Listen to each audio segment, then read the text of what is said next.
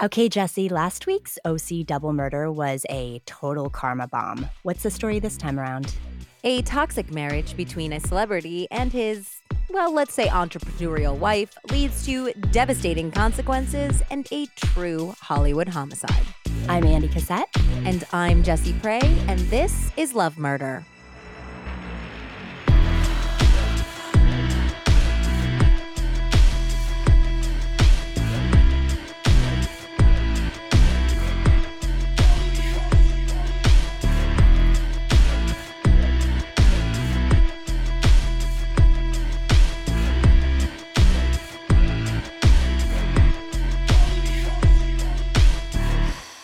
Hi, Andy. Hi, Jesse. Welcome back, everyone, to Love Murder, a podcast about schemes, dreams, and love gone fatally wrong. You can find Love Murder on Twitter and Instagram at Love Murder Pod and on Facebook by searching Love Murder Podcast.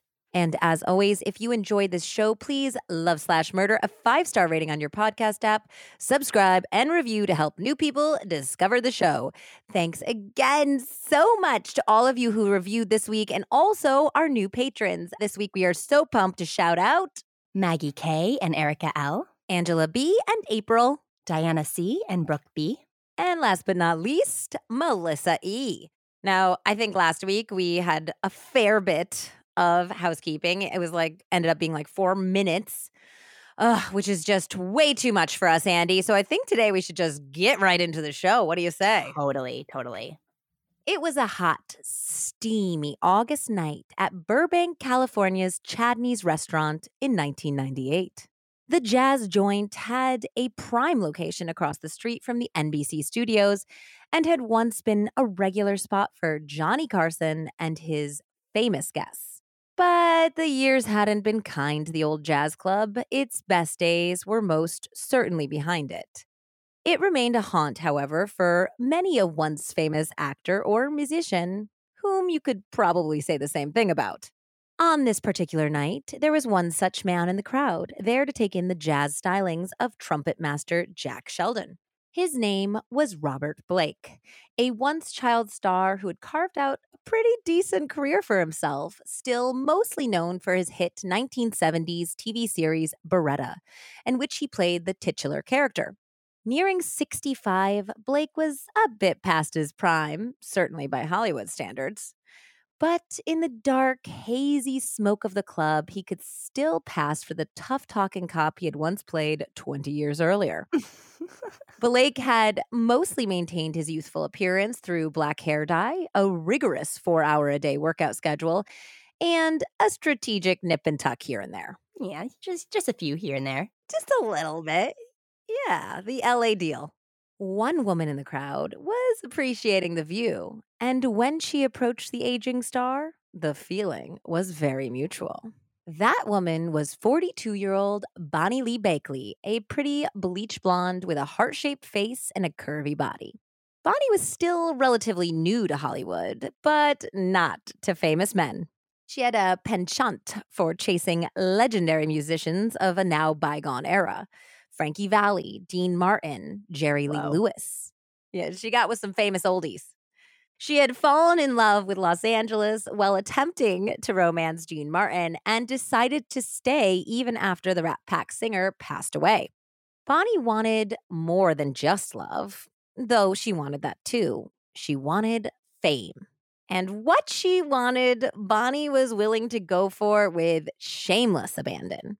When she moved to LA, she paid $3,500 to rent a billboard on the Sunset Strip that displayed her smiling face and phone number. That's very Angeline. It's very Angeline. Actually, that's where she probably got the idea. That's also 3 times more money that she spent on a billboard than I moved to LA with.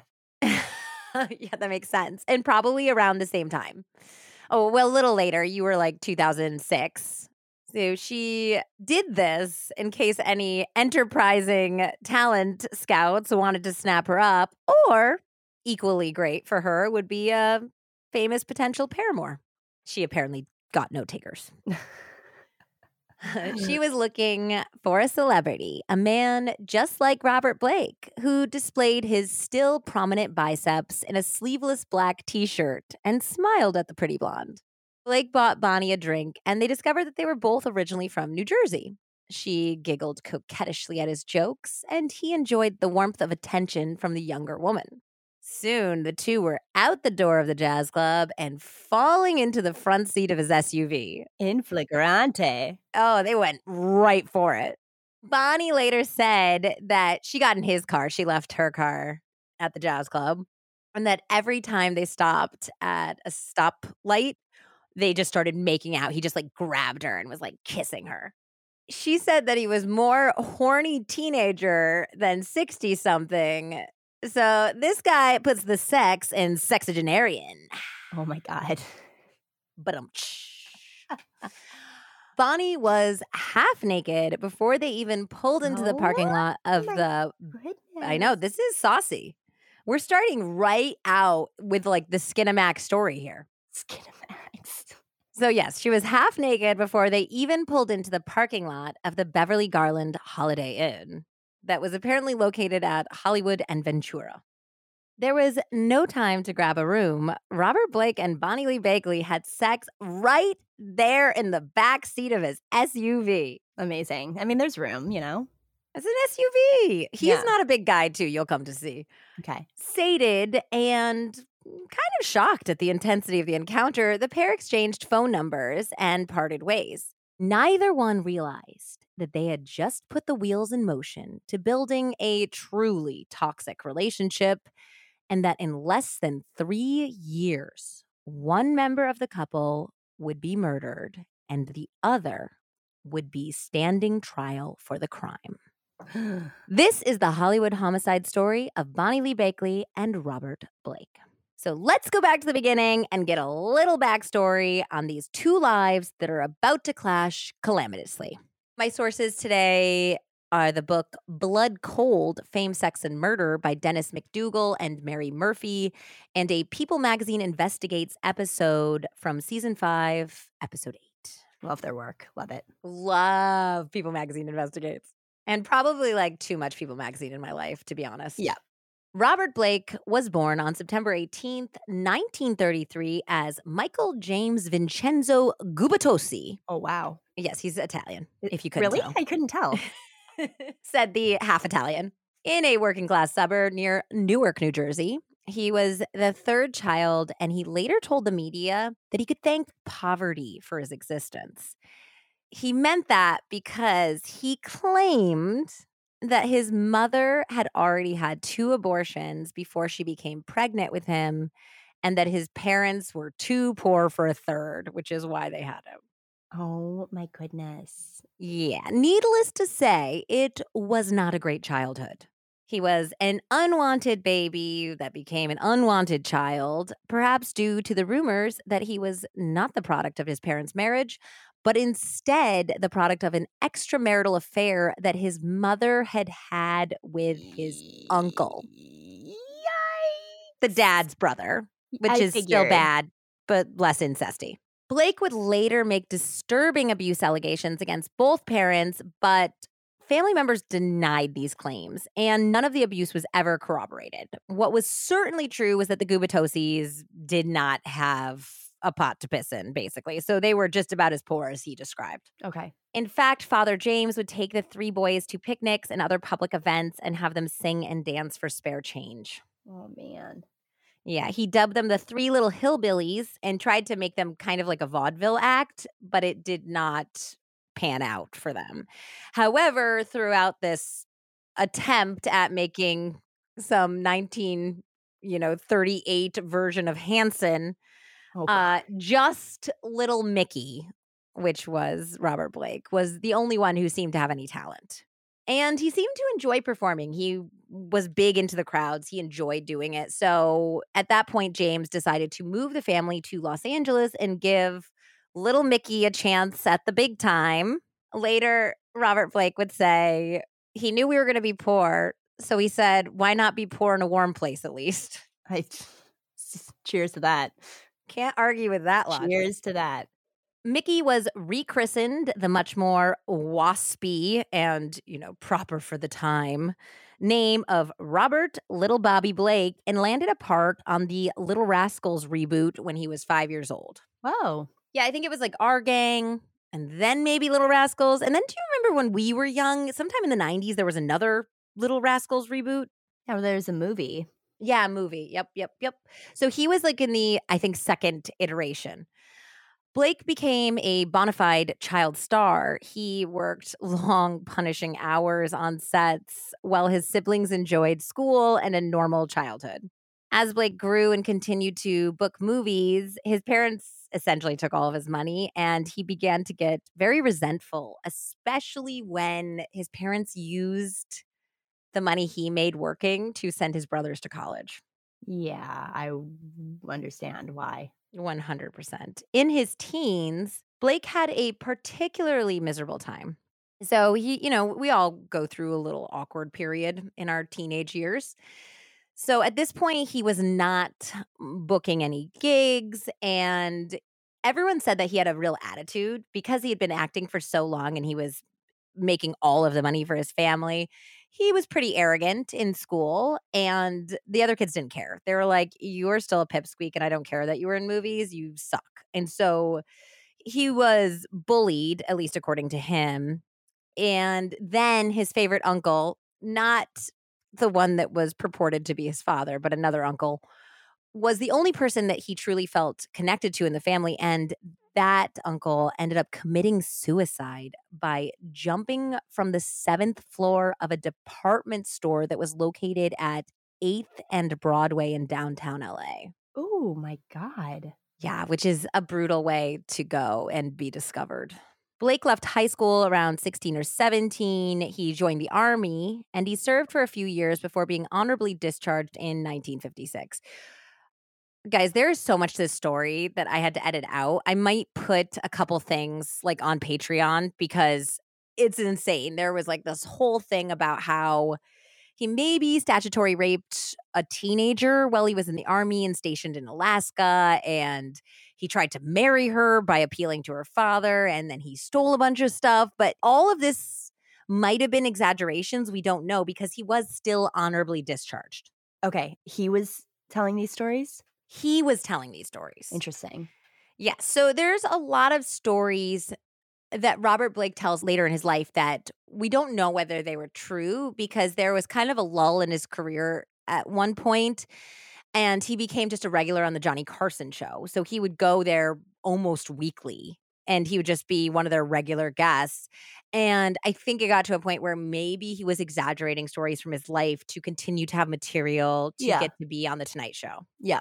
So he said that after he got out of the Army, he returned to Hollywood and he hit rock bottom. He ended up getting addicted to drugs and he became a drug runner to and from Mexico to finance his habit and life. Whoa. Yeah, pretty intense. He realized at one point, he said there was no real rock bottom moment other than he realized at one point that he was not attracting like quality broads and he wanted to end up meeting some nice women again. And he thought the best way to get chicks is to go back to his former profession and become a movie star.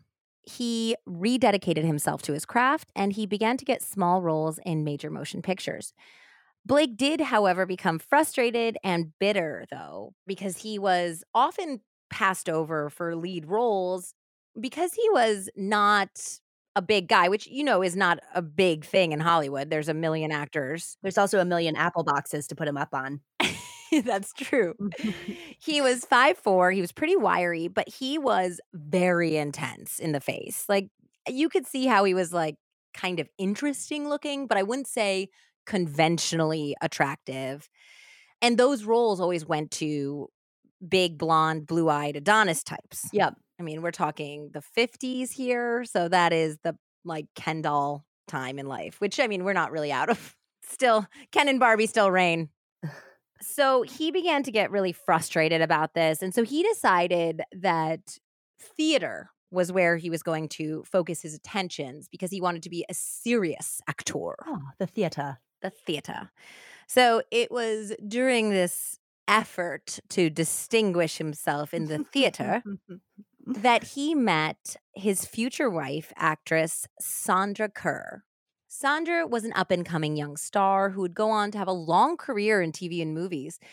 She always did bit roles. It's kind of hard to pinpoint what her most famous roles were because she was just one of those people that you'd recognize because she was kind of in everything. Yep.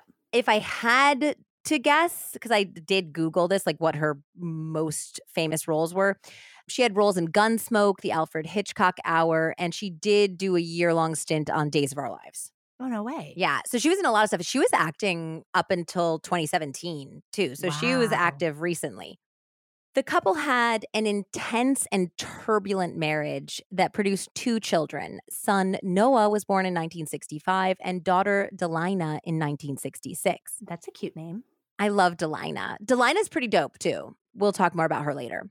Noah would grow up to follow in his parents' footsteps to acting, while Delina would go on to become a psychologist specializing in marriage and family therapy. Awesome. Which this totally tracks. If you grew up with 2 insane actor parents who are just a case study in dysfunction, Yeah. it makes sense that one becomes an actor and one becomes a marriage and family therapist. Yeah. Around the time that Delina was born, Blake also landed his most critically acclaimed film role in the movie In Cold Blood, based on the famous true crime novel by Truman Capote. The book and subsequent film detailed the home invasion murders of 4 members of the Clutter family in 1959 Kansas by 2 ex-cons, which is a total classic. Robert Blake played murderer Perry Smith, whom he had a startling resemblance to. Wow, they look alike. And apparently Perry Smith was also a little guy. Well, this was a professional success. Blake was not a success at home. He was a method actor, meaning he stayed in character all of the time, which you can imagine if he's playing a murderer is not exactly what you want when you have very small children. No. So yeah, he was very unpleasant to work with and to be married to. Also, for method acting, it really can't, that cap can't come off at home with your kids. I thought that was just like when you're like on set, not on camera, you're still in character. He made some comments to the press that he had to thank his wife because he fully was inhabited by the murderer, Perry Smith, and he took on all of these dark personality traits while he was doing this movie. So it sounded deeply unpleasant to be around him. Yeah, I'd say. And I think that a characteristic of Robert Blake's life was that he was constantly dissatisfied with the applause that he was getting. He always wanted more. He always wanted to be recognized as a better actor, as somebody who was superior, and it was never happening. And he always felt like it was because he was being discriminated against. Like, he even told his kids, like, you know, those neighbors over there, they don't like us because you're Italian and Russian, because Sandra was originally Russian and changed her name as well. Yeah, I mean, I feel like sometimes with artists in general, they constantly live in that, like, never satisfied with their accomplishments. Yeah. Yeah, they need more attention, more accolades. And that was also probably a product of him being a child star, where everything that he was ever rewarded for was performance-based and what somebody could do for him and what money he was making. And that was probably the only time he felt any worth. Value, yeah. Exactly. So despite the fact that his portrayal of this murderer was very critically acclaimed, he was really upset that it wasn't recognized by the Academy. He did not get an Oscar nomination in that role or a Golden Globe. He followed up In Cold Blood with other movie roles, but like I said, gained a reputation of being extremely difficult to work with, and he wasn't a peach at home. So son Noah later said that as far back as he could remember, his parents were either screaming at each other or warring with the neighbors. Oh, God. Both of my parents, he said, I quote, required a lot of attention and required a lot of spotlight time. I don't think that there was a lot of room for children. That's sad. After a dry spell in movies and a 2-week-long hospitalization due to a nervous breakdown, Blake decided to try TV acting. Now, this is still in the 70s. This is in the era that you don't downgrade from movies to TV. How things have changed. How things have changed. Baby, if you're not in a Netflix series, what are you even doing with your life? Yeah, So at this point, he was like, after not getting these roles that he wanted and not getting the attention he wanted for the roles that he felt like he was doing a really good job for, he had this nervous breakdown. And his agent was like, dude, like, let's just put you in TV. You'd clean up in TV. You'll make a ton of money and you can stop being such a head case. So he finally agreed, and he was immediately tapped to play the lead in Beretta, a detective series about a macho cop named Tony Beretta, who solved crime with his yellow-crested cockatoo, Fred. So 70s. So 70s. Extras and guest actors recalled that Blake was a nightmare to work with. Oh, no. Apparently also, because this was his series and it became a hit, he became a little Napoleon on set and he fired at will. Somebody could look at him and he'd be like, that guy's off the set. And then they'd have to like shut down while they tried to find another background actor to put in the spot of the guy he just fired. Yeah. And so it was a lot. They only act that way if you give them the power to act that way, though. I know. They're like toddlers. You got to put them in their place. Yeah. You need a timeout. So despite this bad behavior on set, the show became a huge hit. People loved it.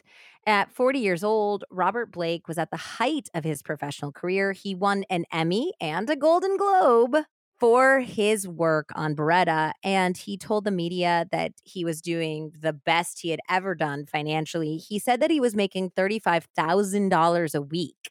And this is 1974, so that would be the equivalent of like 200 grand a week. That's actually insane. You know what the lesson is to take away from all of this is that everyone loves a bird. 100%. And a detective. And a detective and a bird. Combo. Solving crime. It's the combo. I mean, done. Also, how the fuck does a bird solve a crime? Reboot Beretta, baby. Let's do it. Love Murder presents. Oh my God. Beretta, this time with cats. Cats would not be interested in solving crime. No. So, despite the fact that this was a critical and commercial success, ratings did begin to slide by the third season. And Robert Blake decided to end the series to go out on top. He didn't want to do the thing where it got worse and worse and worse, and people were like, oh, just kill it, you know? Yeah. When Beretta ended, so did the Blakes' 15-year marriage. Oh. The divorce was not amicable. From what I read, Blake still loved Sandra and he wanted to be with her and he wanted to try to win her back, but she very rightfully escaped his abusive and controlling behavior. He would do interviews where he would talk about how, oh, I'm just so difficult to get along with when I'm in an artistic space. And thank God for my wife for dealing with it. Because sometimes I just basically kidnap her and make her drive around with me for 24 hours until I calm down. That's not a normal thing to do to your partner. And who watches the kids when you're having Who knows? I mean, Whoa. Noah, their son, said that they weren't very talented at raising children. So they might have just left him alone. It's also, those kids were born in the 60s. The 70s and 80s were the era of like, good luck and Godspeed. Try not to kill yourself. Bye. Oh, it's so crazy. So yeah, she was over it. She wanted to get away from him. And I can see why when you hear about how he ended up having full custody of their teenage children. According to the book Blood Cold, this is how it went down. After Sandra moved out, he tracked her down and had her call Noah and Delina, who were then 16 and 14, respectively. Blake then reportedly forced his soon-to-be ex-wife to tell both teenagers that she didn't love them and wanted them to live with their father. What she did not say during that brief conversation was that Blake was holding a gun to her head as she spoke. I knew you were going to say that. So Blake and the teenagers moved to a horse ranch in Studio City that he dubbed the Matahari Ranch. Sandra found her own support with a group of famous men's ex-wives. Now, this was a while ago, so our listeners who are like our age and younger probably might not know who these people are.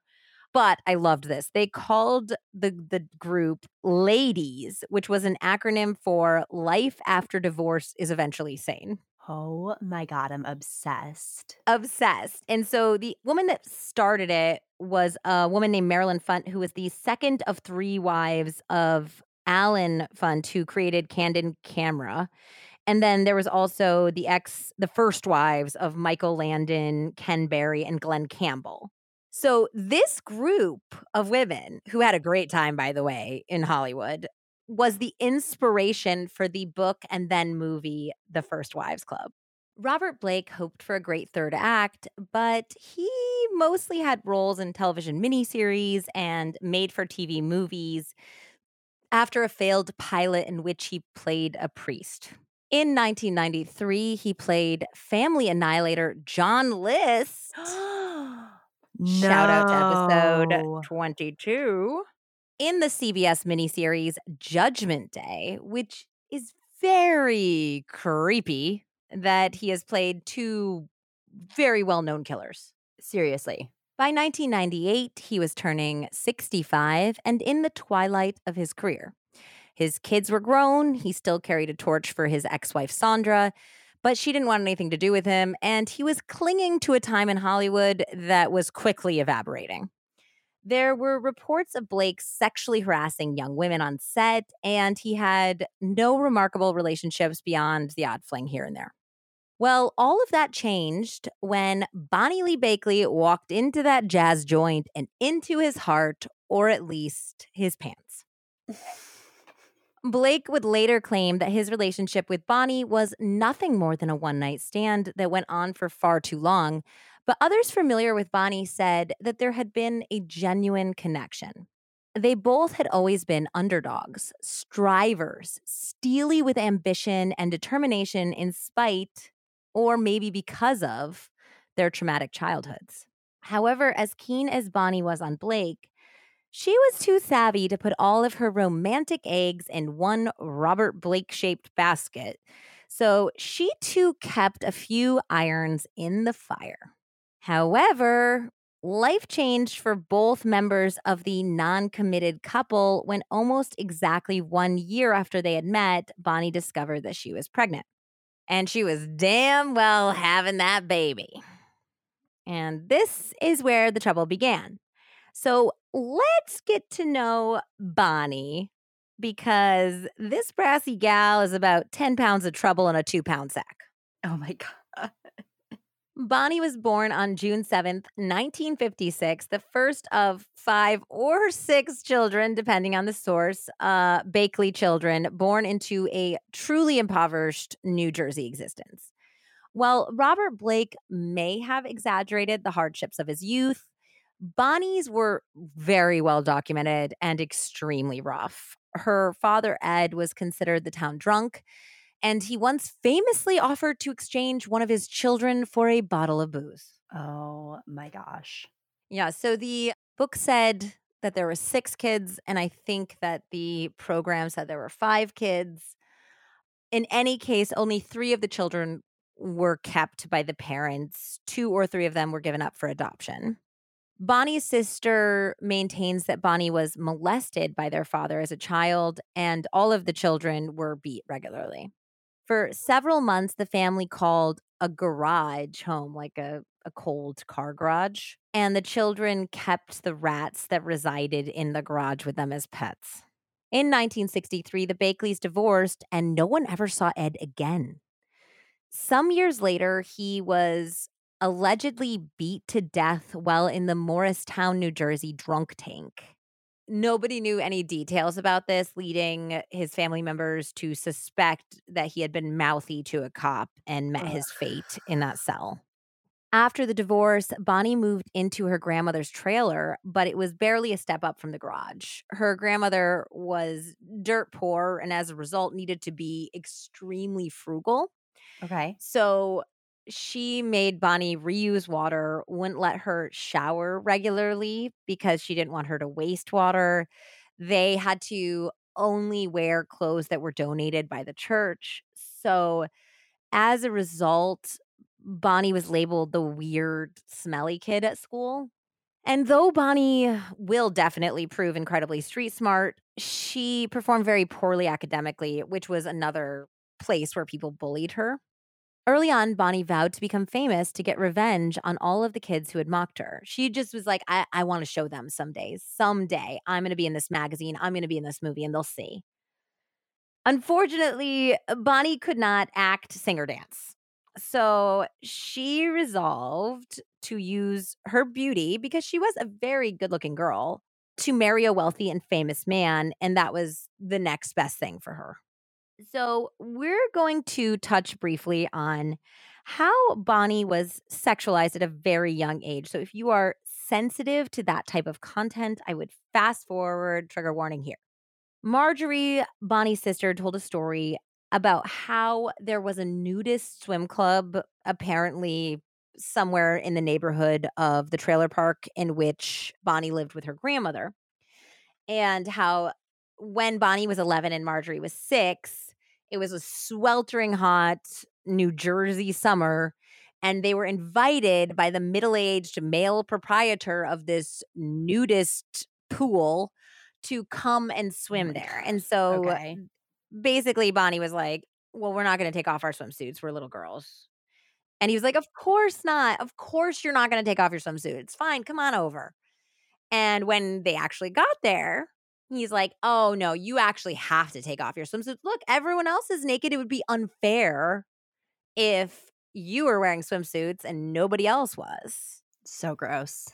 It's disgusting. So anyway, at this point, Marjorie was only 6 years old, and she was like, "This is wrong. I know that this is wrong. I feel really uncomfortable." And Bonnie's like, "It's fine. It's hot. Come on, let's do it." And so they did it. But like Marjorie the whole time was like, "I know, I'm only 6 and I know this is gross." Oh. But she said that essentially Bonnie did not seem to mind. And this was, of course, because Bonnie had been molested by her father. She had already, at 11 years old, been objectified and sexualized. And she had had such a hard time at school that any attention was positive attention. It's so sad. It's really, really sad. And so Marjorie said she never went back, but Bonnie started going regularly. And she didn't say whether anything happened to Bonnie. She might not have known. So Bonnie was being conditioned to believe that her only worth was sexual and that her body was her only currency. She had no positive role models. I mean, her mother had essentially abandoned her as well. Yeah. No protectors. Her grandmother barely was keeping her clothed at this point. And it was just like a terrible way to be. She was essentially on her own. So she was preyed upon by grown men starting as a very young child. And I think that this is very important to note, given that she's going to make some very questionable choices that I think a lot of people would judge. And I do not think that we should judge anything that this woman does to provide for herself. I mean, okay, we'll see. There's some things that go a little far. We'll get there. But I think for the most part, this was a woman who was It's a fighting good for survival. disclaimer. It's a good It's a good disclaimer to disclaimer, talk yes. about all of this. So Bonnie dropped out of high school sophomore year, and she attempted to make it as a model after attending a Barbizon school. We've talked about those. Oh, yeah. But unfortunately, when she actually tried to make it as a model, she wasn't quite attractive enough. She was like, that kind of like small town, good looking girl that like goes to the big city to do the thing, and it just doesn't really happen. Yep. However, she did find her milieu as a nude model, which was something she was very comfortable with after all of those years at the nudist colony. And she started making quite a bit of money as a nude model. In her late teens, she married her first of 10 husbands. What? Yeah, What? this might be a new record. Whoa. Guys, we are not going to go through all of them. I'm going to mention probably 6, I think, 7 maybe. But when interviewed, her own sister did not know how many husbands she had. She was like, I think 9. And then this reporter was like, I've checked all of the records. She's had 10 husbands legally. And her sister was like, Whoa. oh, okay. Bonnie is something else. So yeah, so the first husband she married when she was like 18 or 19. He was a handsome Greek guy who needed a green card, but they also had a legit relationship. After Evangelos Polakis hit the bottle and then Bonnie, she kicked him to the curb. According to her sister, she, quote, got his ass deported. That was not before she began a lifelong habit of secretly recording their conversations. Oh my God. So she started in her late teens recording conversations that she had with partners in order to potentially use Oh, it against them later. yeah. Yeah, we'll get a little taste of this later on in her relationship with some men that we need to talk about when it gets to the actual crime. It was around this time that Bonnie started what would grow into a lucrative porn enterprise. So she realized that taking naked photos paid a hell of a lot more than clothed ones. And she realized pretty early on that, like, she was leaving a lot of money on the table by letting other people take her picture and distribute her photos. Yep, smart. So I think she was truly entrepreneurial because she said, I'm going to do this myself. I'm going to create like a mailing list porn enterprise. And she started putting out ads in the back of pornographic magazines that said, like, here's my picture of a picture of her. Like, if you want more naked pictures, if you want to write me letters and actually talk to me, like, send a $20 check to this address and we'll get going. So she was essentially the first, probably not the first. This probably happened in like the 1700s, but she was like an analog cam girl, essentially. Yep. In June of 1977, she was featured in Hustler's Beaver Hunt, which Um, is exactly what you think it is. It was a nationwide below the belt talent search. I thought this was hilarious, but it might be awful depending on your sense of humor. But she used her mother's real name in the okay. magazine next to the picture of her vagina. Okay, that's amazing. And a bunch of people in New Jersey, where her mother still lived, thought it was actually her. And I have to think this was some like retribution for her abandoning her. Absolutely. Yeah, and she was like, "No, I just look like her. We look similarly. Like, it's not me." Eventually got so bad that her mother moved to Tennessee to get away from all the people in New Jersey who knew her because it said like their hometown in New Jersey as well next to the picture. Like, here's our Wow. beaver from New Jersey. Our New Jersey beaver out in the wild. Yeah, her mom was not happy. She apparently said, "Honestly, that girl has no shame. How she can show her face in public is beyond me, but she considers it a feather in her cap." And I really think that Bonnie was sex positive before such thing existed. For real. For real, she didn't have shame. And I think that there is some things that we should feel shameful about if we hurt other people, if we do things for our own gain that affect others. There's some other things we shouldn't feel shame about, which No. is our sexuality or, what we do with consenting adults or how we choose to put our photos wherever if that's our choice. Earn money to live. Exactly. I'll get into the facts and figures about what she made later, but she made herself a good living. Those beavers, they pay a pretty penny for those beavers, you know? Hooters and Beavers. I make a lot of money. 6 months after Hustler, she married her second husband, and this would be her longest and most meaningful marriage. It was to her 27-year-old first cousin, Paul Garon. Now, that sounds not great that he was her first cousin. Not going to sugarcoat that one. Pretty gross. But they had not grown up together. So I don't know at what point they reconnected and realized they were first cousins. He had been given up to foster care by his own mother pretty early on as well. So I think that by the time they knew this or God knows what, they just had already reconnected about the fact that they had both been abandoned by their mothers and had had pretty terrible childhoods. The couple had 2 children together, son Glenn in 1979 and daughter Holly in 1981. The kids were lovely. Bonnie's uncle George said to authors McDougall and Murphy, both kids turned out normal. I'm surprised. Bonnie was 100% the breadwinner, and she ended up running her porn business while Paul assisted her, and he actually was the one who stayed home with the kids. Great. Cool dynamic. She's like a boss lady Larry Flint over here. Oh, I love it. Paul would have been helping Bonnie with her porn peddling forever, but then Bonnie began pushing the envelope. She started offering to meet up with some of the guys that she was corresponding with, and then she started into, like, the cons and the scams. She would say, I'm gonna come meet up with you. Oh, no, my car broke down. I'm at, like, this place. Can you send me this amount of money somewhere between, like, $500 and $1,500? Like, I really need this special part for my car. It's a whole thing. I can't come see you if I don't have it. Can you, Western Union it to me? So he wasn't crazy about that. And he was even less amused when Bonnie actually did meet up with some of the more promising patrons. So she was literally the Tinder swindler before the Tinder swindler. She would have loved dating apps.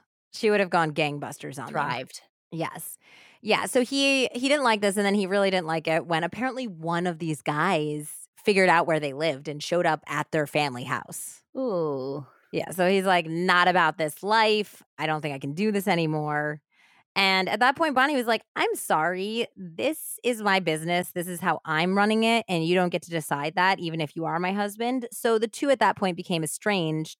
Bonnie hit the road, and she would send a lot of money home. So she still supported Paul and the kids completely. And Paul did remain her occasional lover and business partner for the next 20 years. And they actually remained legally married for quite a while as well, until Bonnie met an accountant slash astrologer slash Palisades Park record producer named Robert Sturr, who apparently was besotted with her. That was his title. And he, at some point, asked her to not only marry him, but he said that if she would marry him, he would record a song with her as the singer for a tribute to Elvis album that he was producing. So she felt like her ticket to fame had finally arrived. She obtained a mail order quickie divorce from Paul and was married to Robert 6 weeks later. When he failed to record the song, or indeed make her famous at all, she divorced him as well. So after that didn't work out, she began touring as a groupie for Jerry Lee Lewis. Jerry Lee Lewis's sister said that she was like a dark, malevolent version of Penny Lane from Almost Famous. Oh my God. She had not great intentions. So yeah, she started going hard for Jerry Lee Lewis. I guess that she thought maybe they had something in common because they both married their first cousins. Not surprisingly, it was a relationship that didn't work out despite Bonnie giving birth to a baby girl named Jerry Lee and even giving her the last name Lewis in the early 90s. How can she do that? She 100% claimed that the Jerry Lee Lewis was the father. Naturally, a paternity test revealed that he was not the father, which in the book, her sister Marjorie is quoted as saying, "Yeah, of course, because you can't get pregnant from giving a blowjob." Paul, her second husband, said that he knew it was his kid, and he did end up raising Jerry Lee along with their other brother and sister. Okay, good. Bonnie had schemes on schemes on schemes, and in the mid to late 80s and 90s, she spent a considerable amount of time marrying elderly men in an attempt to collect from their estate or life insurance policies. Yep. So that seems pretty par for course. Oftentimes, she would gain access to financial accounts and drain them. So this, like, we've all been on Bonnie's team, but this is not cool. No, it's like conning old people. It's not nice. Don't do it. Like, you can have your porn empire, but don't You can try con to. young rich men. Like, that's fine. Middle-aged rich men are fine, but, like, leave the old Don't people do it to. alone. Don't take their retirement funds. That's I terrible. know. Husband number 4 was an 81-year-old man who had recently lost his wife of 44 years. Oh, no. Husband number 5 was an elderly truck driver whom she got a divorce from after finding out that she could not cash in his life insurance policy. He later said, "I told her years ago somewhere down the road somebody's going to kill you because you're playing everybody." Jesse, did you know that April is Earth Month? I did. And of course, that means a lot of us are thinking just a little bit more about how our daily behaviors or our buying habits could be a bit kinder to this one planet that we all share. Absolutely. But it can be really hard to know how to make a difference or even where to start. Yep. But sometimes when it's overwhelming, the best place to start is with a single step. For sure. Our sponsor, Rothy's, believes that even the biggest challenges can be tackled one step at a time. They take recycled plastic and turn it into some of the most comfortable, stylish, and durable shoes and other daily essentials. Rothy's has repurposed literally millions of single-use water bottles into the signature thread that goes into all of their products. Their commitment doesn't stop there, though. Their products are also made with less wasted fabric and are designed to be durable and washable. Rothy's is a stylish fit that lasts. The clothes you wear every day shouldn't just look great, they should make you feel great. That's exactly how you feel knowing your Rothy's helped keep plastic that would have otherwise ended up in the ocean out of the water. Honestly, I work in fashion as well, and the type of materials people are coming up with plastic and different types of plants, I mean, it's just unbelievable, and I can say that Rothy's sustainable fabric is unreal. It's comfortable. I love the fact that you can wash it, and it seems super durable. It really is, and they're super duper cute, I gotta say. When you're wearing Rothy's, your footprint feels lighter than ever. Get $20 off your first purchase today at rothys.com/lovemurder. That's ROTHYS.com/lovemurder. Okay, Andy, you know I love mobile games, but the thing they're always missing is a story. And I am always here for a great narrative. Yep. Match 3 games can be a lot of fun, but it seems like most of them are the same. The themes and characters change, but overall it's the same boring format. Until now. Switchcraft is a brand new take on Match 3 games. As you play, you unlock pieces of a beautiful, magical, and gripping graphic novel. Switchcraft is a mobile game with a unique blend of TV-worthy writing, choose-your-own adventure-style narrative, and thousands of magical Match 3 levels. Switchcraft is exactly what I had been looking for. All of that awesome Match 3 gameplay, but set in this incredibly compelling setting. I have been playing for months now. I cannot put it down. I'm not going to lie. It's kind of part of my post-show ritual and, I'm writing ritual and, just about all the time ritual. As Jessie knows, you take on the role of a witch at Pendle Hill, the world's top academy of witchcraft. Play your way through hundreds of enchanting Match 3 levels, revealing a dark and winding mystery story. It all starts with the disappearance of your best friend. Now it's up to you to unravel the mystery of her disappearance using your magical Match 3 skills. Along the way, you'll find unique characters, a gripping story, and even a little romance. The best part is that your choices in the game determine the outcome of the story, so you're in the driver's seat. Download Switchcraft for free and unlock the magical mystery today. Want to hear something that's truly gruesome? 9 out of 10 Americans suffer from some type of gut issue. Gas, bloating, diarrhea, acid reflux. They're so common that most people think it's just a normal part of life. But with 80% of your immune system living in your gut, any gut problem can make it harder for your body to keep you healthy. And these days, the last thing any of us want is to get sick. Probiotics are supposed to be an easy way to support your gut and immune system. But according to research, 99.9% of the probiotics on the market die in your naturally harsh stomach acid before they even get to where they're needed. This is what makes Just Thrive Probiotic so revolutionary. Their proprietary formula is designed by nature to protect itself when conditions get rough. In fact, studies have proven that Just Thrive Probiotic arrives 100% alive in your gut, making them uniquely effective at controlling gas, constipation, and bloating, and providing much-needed immune support. It's vegan-friendly, gluten-free, dairy-free, histamine-free, and non-GMO, and safe for just about anyone at any age, including kids and moms-to-be. Plus, it's been loudly endorsed by some of the biggest health luminaries on the planet. So, if you're looking to give your body the crucial immune and digestive support it needs so you can feel your absolute best, there's nothing like the award-winning Just Thrive Probiotic. Get 15% off when you go to justthrivehealth.com and use code LOVEMURDER at checkout. She met all of these guys doing her mail order porn business. So it was like lonely guys who were responding to her ads in the back of these magazines. In Blood Cold, they reported that Bonny did not always marry for money. They said that sometimes she just did it for the heck of it. Somewhere along the line, Bonny met up with a guy named Glyn Wolfe before he died at 88. They were reportedly married at least for a few minutes, so that Bonny could join the 28 other former Mrs. Wolfs in the Guinness Book of World Records. When he passed away in a San Bernardino nursing home in June of 1997, he held the record for having been married more times than any other American male. He was survived by 19 children, but none of Bonny's were among them. Oh my God. I mean, if you're just getting married willy-nilly anyways, might as well get into the Guinness Book of World Records. Her biggest score was in 1993 when she wed an 83-year-old widower and then emptied $350,000 out of his bank account before his kids were notified. Oh my God. Legally? I think that they arrived at some sort of settlement. Oh my goodness. Legally, the man had given her full access to his bank accounts and all of his financials because they were legally married. But I think that there was some settlement reached. So I don't know how much of the money she had to get back, but it wasn't all. She got to keep some of it. Whoa.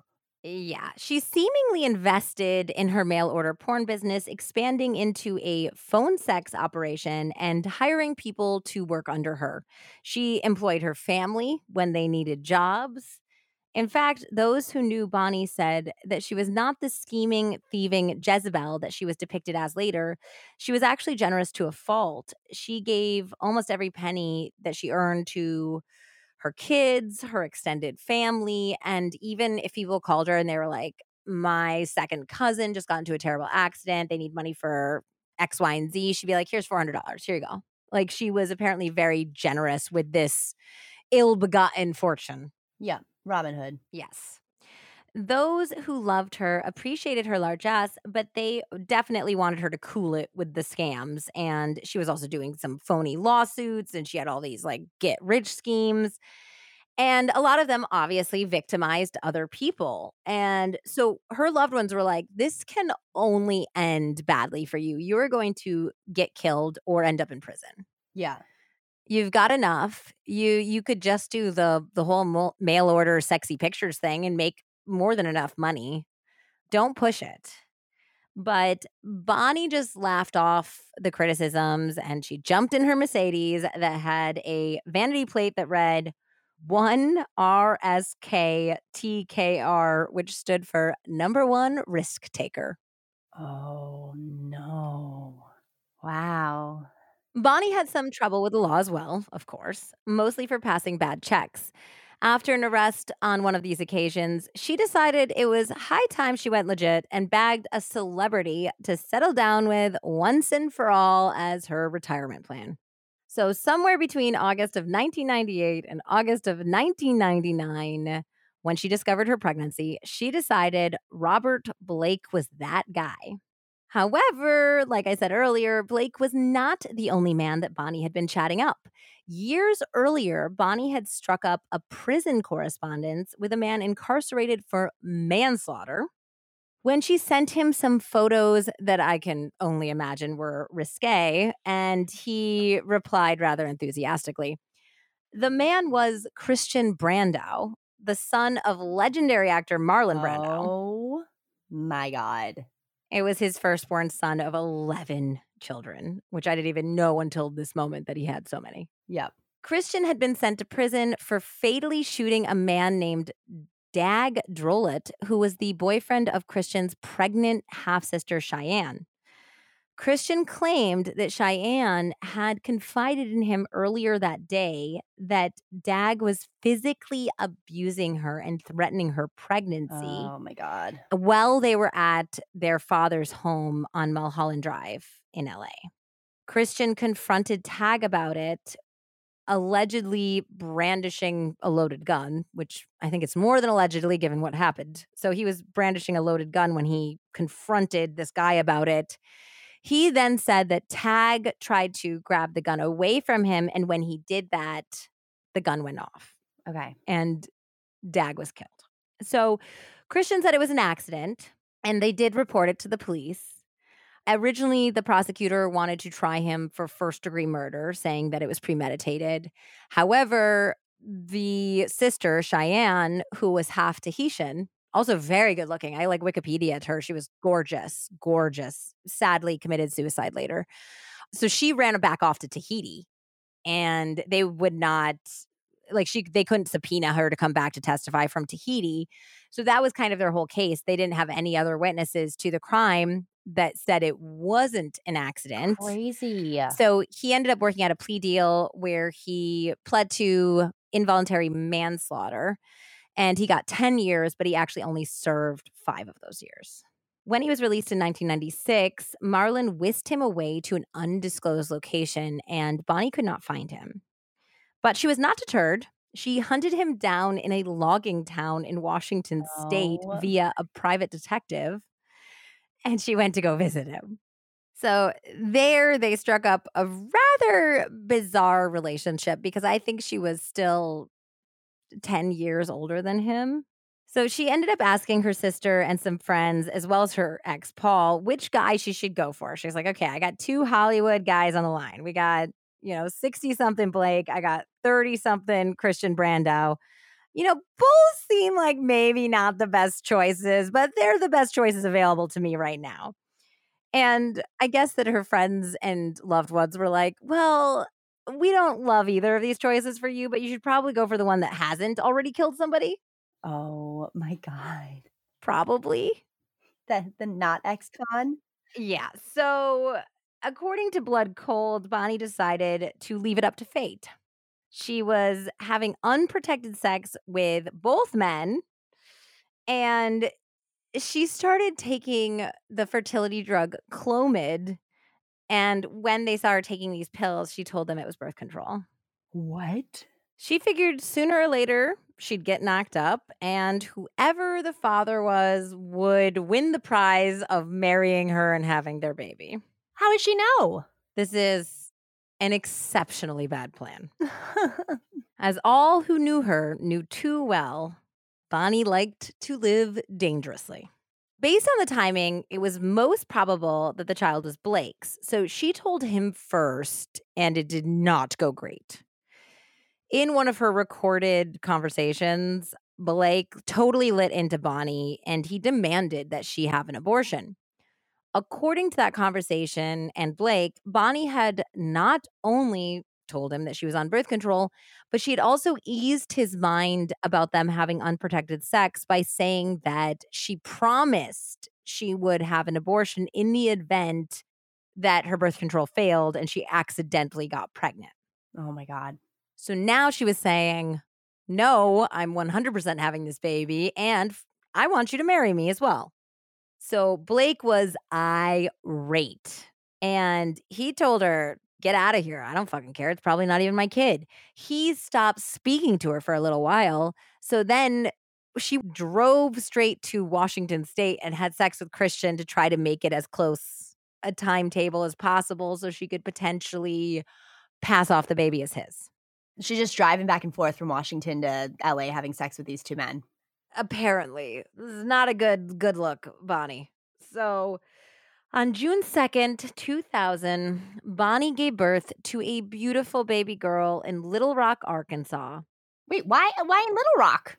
She was actually stuck there because she had gotten in trouble for one of her schemes or scams or passing bad checks. I honestly can't even keep track of it. And she'd been arrested there and she was on probation in Little Rock. So she had to stay in the state of Arkansas and give birth there. Oh, well, shout out to my family in Arkansas. Shout out to Andy's family in Arkansas. She named her daughter Christian Shannon Brando, as Brando had been much keener to have the baby, but it was pretty clear from day one that the baby was Blake's. She looked exactly like Robert Blake. You know how babies come out looking just like their dads? Yeah, I think I know that. My baby is still a carbon copy of Dan. So her family said, contrary to popular belief, Bonnie was not a bad mom.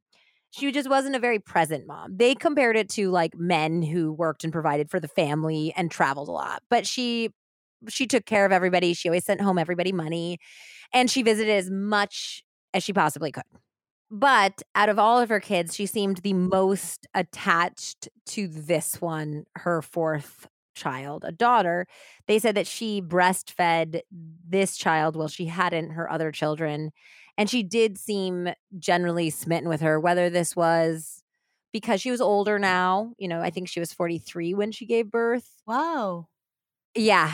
So she was older, whether it's because she knew she was her last one. The baby was exceptionally cute.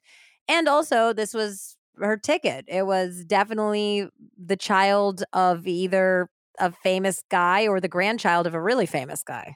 So I think that all of those factors combined to make this her ticket. She continued to woo both men, wearing down Blake by sending him photos of the infant who absolutely had his face. So Robert Blake consented to a DNA test, and of course, the baby was his. Bonnie arranged to bring the baby to LA so they could begin sharing custody and discuss the future of their relationship. But this was fraught because she was on probation in Arkansas and she wasn't supposed to leave the state. Oh my God. She decided to risk it and go to LA anyway because this was her big chance to be with Robert Blake. When Robert met the little girl, he was totally transformed. I mean, he fell in love with her from the moment he looked at her. He was absolutely obsessed with her. And she really was, like I've said, a truly gorgeous baby. They decided to rename her Rose Lenore Sophia Blake. Oh my God. That's a beautiful name. Beautiful. So Rose was for Blake's cousin, according to the book. Rose is actually on the People Magazine Investigates episode as a now, I think she was 19 when they filmed it. She's now 21. She's gorgeous. And it's funny because the book says that she was named for his cousin, and she said that she thinks that he just liked the name Rose, but she knows Lenore came from the Edgar Allan Poe poem. So at this point, Robert Blake was like, "Look, I've already prepared $1,000 nursery. I've hired a live-in nanny." He's showing this all to Bonnie, like, "I'm prepared to be a father." And Bonnie thought that this was all excellent. So the couple decided to leave the baby with the nanny and go to a nearby cafe to chat about their future. But once they arrived, Bonnie was arrested by two police officers for leaving Arkansas and therefore violating her parole. So in the cop car, one of the police officers said, "Hey, I'm like retiring soon and I can like make this go away for you, but you have to just get on a plane, go back to Arkansas and immediately report to your parole officer." She was like, "Anything, like, please don't arrest me. I don't need this in my life." So they dropped her off at LAX and she did just that. She went back to Arkansas. When she got back to Arkansas, she called her parole officer and he's like, "Yeah, I know about this because a private investigator hired by Robert Blake called and already narked you out, and you are on house arrest now." Oh my God. And the baby's in LA. So it was all a ruse to get her out of the picture and get the baby in his custody. The two cops were actors, although one was actually a retired police officer who was now an actor. Oh my God. That's so fucked up. Yeah, and the whole thing was like it was like a movie cop car. The whole thing was people he borrowed and paid and set up the whole arrangement. There was even a plan B in case she didn't buy it. Like there was like they were gonna like sneak the baby out of the house. Now, at this point, he didn't want anyone to know where the baby was, just in case. And there was a whole side situation where Delina, who is a psychologist, had reached her mid 30s at this point without having gotten married. And she wanted to have a child. And she was, financially ready to do it by herself. And so when this baby essentially fell in her lap, her father was like, "Well, here, you take care of this baby. It's your sister, but it's more appropriate that she's raised by somebody who's of a more normal maternal age rather than he's 66." Delina was more than happy to take custody of Really? this baby. Yeah, she was Okay. all over it. She loved, loved, loved Rose. And she has Also, a though, like the mom's not doing a bad job, though. It's like it's very complicated because she wasn't, but at the same time, she used the baby as a bargaining chip Like in the leverage. relationship. Yeah. Yeah, in a way that you shouldn't with your children. It's complicated. We'll talk about it later as far as what she was willing to give up for the love of her daughter. But the other thing is that Bonnie used everything she had. She used every available resource to try to get what was hers and provide for those she loved, including using her children if necessary, which is not a good parental trait, clearly. So she was freaking pissed. She was furious. In October of 2000, with permission from her parole officer, she flew back to LA where she filed a police report accusing Blake of kidnapping her baby. Yeah. And she delivered an ultimatum to Robert Blake. She said, "Marry me, or the alternative is that you pay me $7,500 a month in child support, which is about the equivalent of 12,500 in today's money. It's so much money.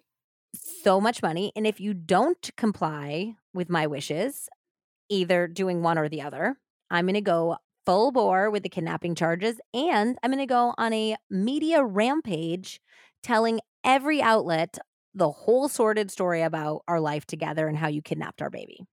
Faced with those choices, Blake gave in and told her that he would marry her. They hammered out an 18-page prenup that kept their finances separate and even said that she was not entitled to inherit anything from him in the event of his death while they were married. And he said, "Look, you can keep your porn business. I keep my assets. We don't touch each other's finances. And the only thing is, I don't want you doing your porn business on my property if you come to live here." And she said, "Fine." He said that he wanted a temporary custody agreement, that he had physical custody of the baby until they hammered out a real custody agreement. She agreed to that. And she also, of course, had to drop the kidnapping charges. So when the prenup was signed, Bonnie went straight to the police station. She dropped the kidnapping charges, and then she went to the courthouse to file for a marriage license. Just kidding. He didn't kidnap my kid. We're actually gonna get married. Happily ever after, right, guys?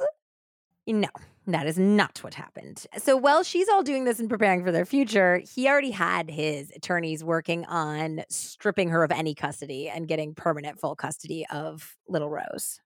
Nonetheless, the couple was married on November 19th, 2000, in a small ceremony in Blake's backyard, and he would not even spend their wedding night together. He made Bonnie go to a hotel where she spent the night alone crying to her sister on the phone. Oh my god. I was gonna ask you if there was any romantic element anymore or no. No, he was really pissed off. He was really upset about the whole thing. The next morning, she flew back to Arkansas to wait out her last 3 months of probation. And while she was back in Arkansas, Bonnie began to plan how she would win over her new husband and keep her little family together. Her sister said that even though the way they got together made Bonnie look like a gold digger, she had actually fallen for him and was, per the prenup, not getting a cent from him. He didn't even send her a plane ticket to go to their wedding or buy her an engagement ring or a wedding ring or anything. She wasn't getting jack shit from this deal other than, I guess, the bragging rights to say she married this guy. Yeah, and I guess security for the baby. Marjorie, her sister, explained that Bonnie's business was thriving. She reportedly had $450,000 squirreled away on her own. Yeah, so it's like, what's even the point of going through this? Like, go find yourself a hot young piece and, like, have fun. Yeah, she didn't need his money. I think that she wanted his love, but also she just wanted to fulfill that childhood promise she made to herself, because I don't think that anyone really ran the pictures, but there was like a publicist who sent the pictures out, like Robert Blake gets married for the second Yeah, time. yeah. So this was the culmination of that childhood vow that she was going to marry a famous man. She was going to somehow be famous by proxy. Yeah. Her sister also said, and I think this is probably pretty common for people who have, traumatic relationships early on, that she couldn't love people who just loved her. That if somebody gave themselves to her completely, she was like not into it. But if somebody was cold, distant, hard to love, hard to get, she genuinely fell in love with them and wanted them all the more. Yeah, the challenge. Yes. So at this point, with Blake like tricking her, with him making it so hard, with him being so distant, it felt like an exciting challenge for this woman who had conned so many men just using her Yeah, charms. yeah. So while Bonnie was plotting to make her husband love her, her husband was plotting to get rid of her. Blake loved his daughter and he wanted her far away from her mother's influence. Blake had been amused and even impressed with Bonnie's lucrative schemes and scams while they were dating.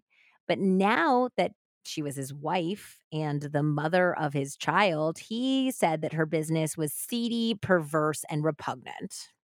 He was also still angry about being duped and then forced into a loveless marriage. He really wanted Bonnie to disappear forever. It was around this time that Blake allegedly solicited two different stuntmen that he had worked with on Beretta to kill Bonnie for money. What? Sir, Yeah. this is not one of your fucking roles. This is not a movie. This is real life, and you cannot just bump people off. I love that he, like, goes through his Rolodex from Beretta, and he's like, Yeah, and so he told these two guys that he was going to fund a movie about dirt biking, and he needed stuntmen to potentially play these, like, lead roles because it was gonna be about, like, stuntmen on dirt bikes or something, and he used that as a way to get them to take a meeting with him so that he could actually ask them to kill his wife for them. So these "Oh my guys' name god." Yeah.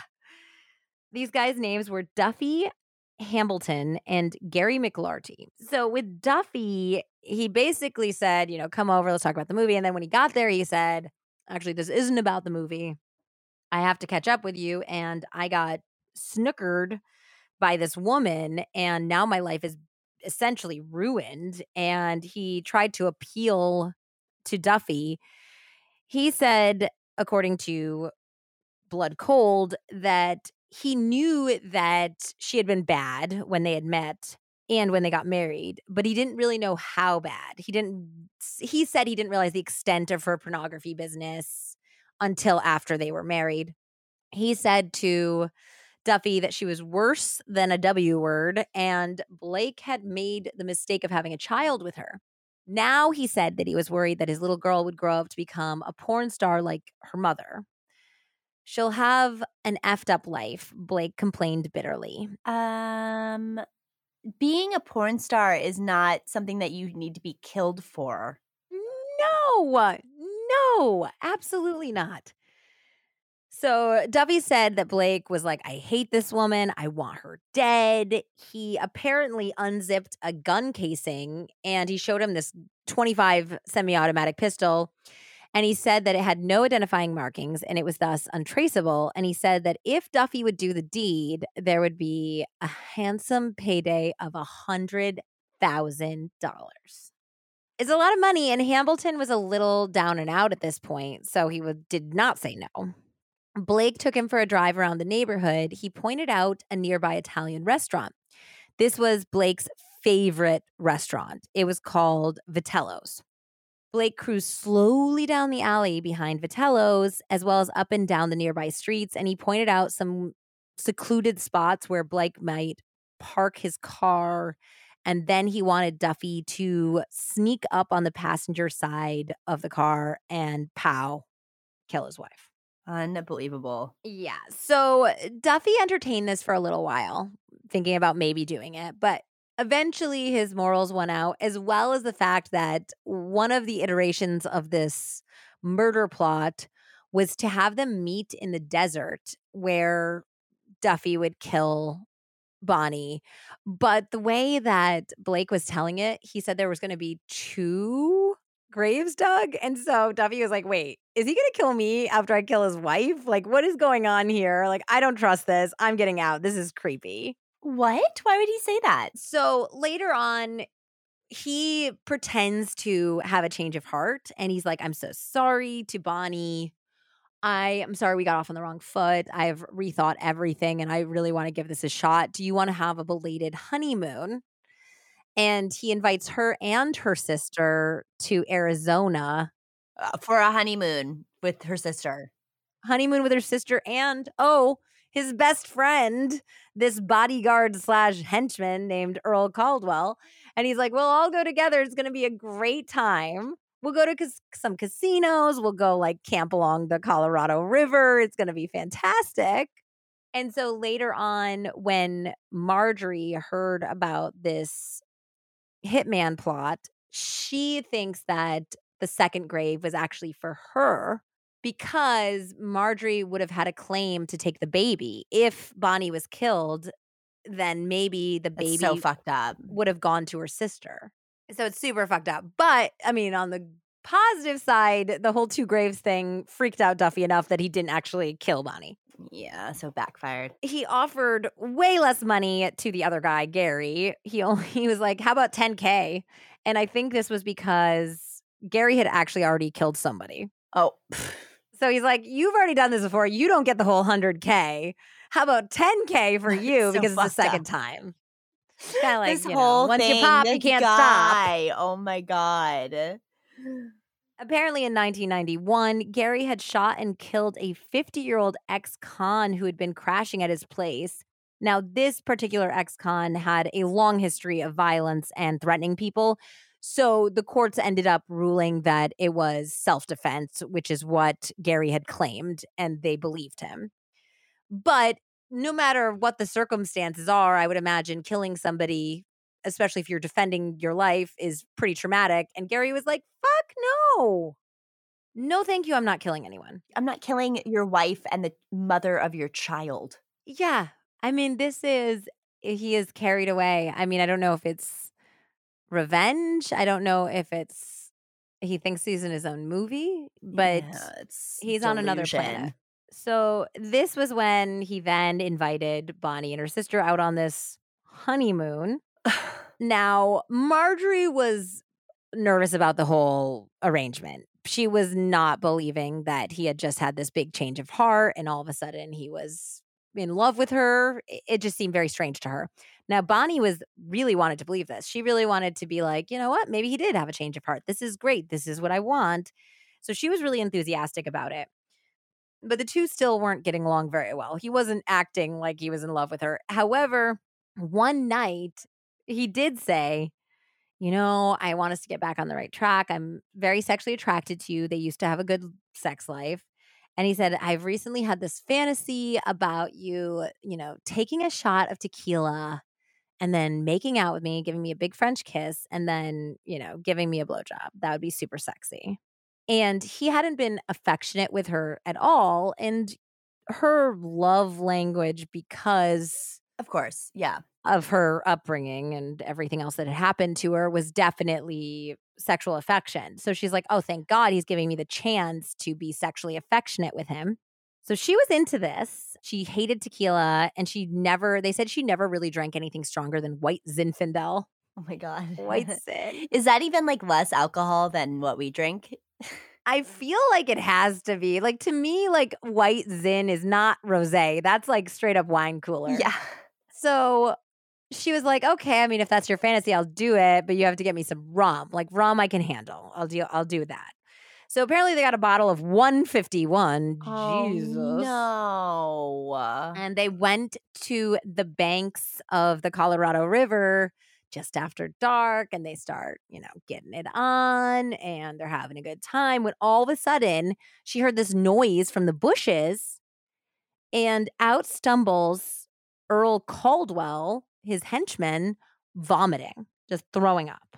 At that point, Blake, who had been previously getting an O job, you know what I'm talking about? The old OJ. The old OJ.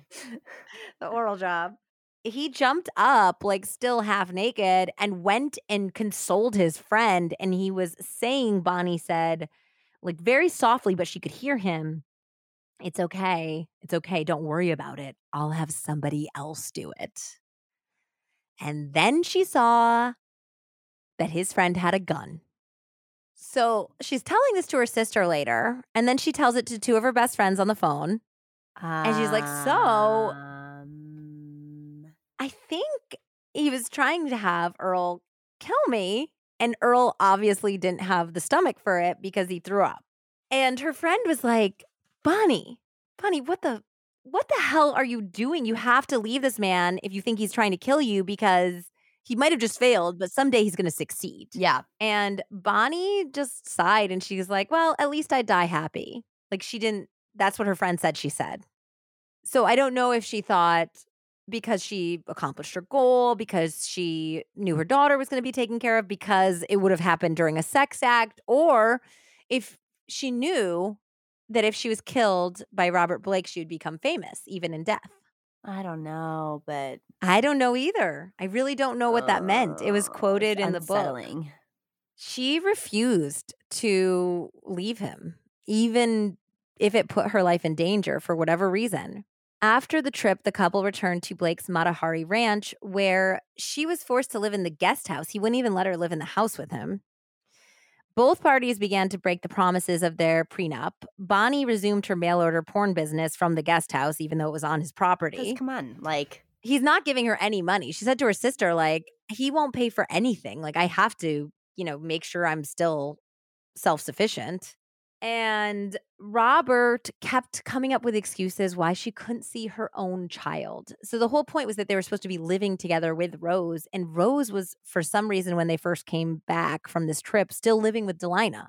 And so I guess she was allowed to see her one time, but everybody was like hovering around her, like in case she tried to steal her or something. oh my God. So everybody is not happy. This is not going well. It's a very frustrating situation. And Bonnie began to actually start to think about, you know what?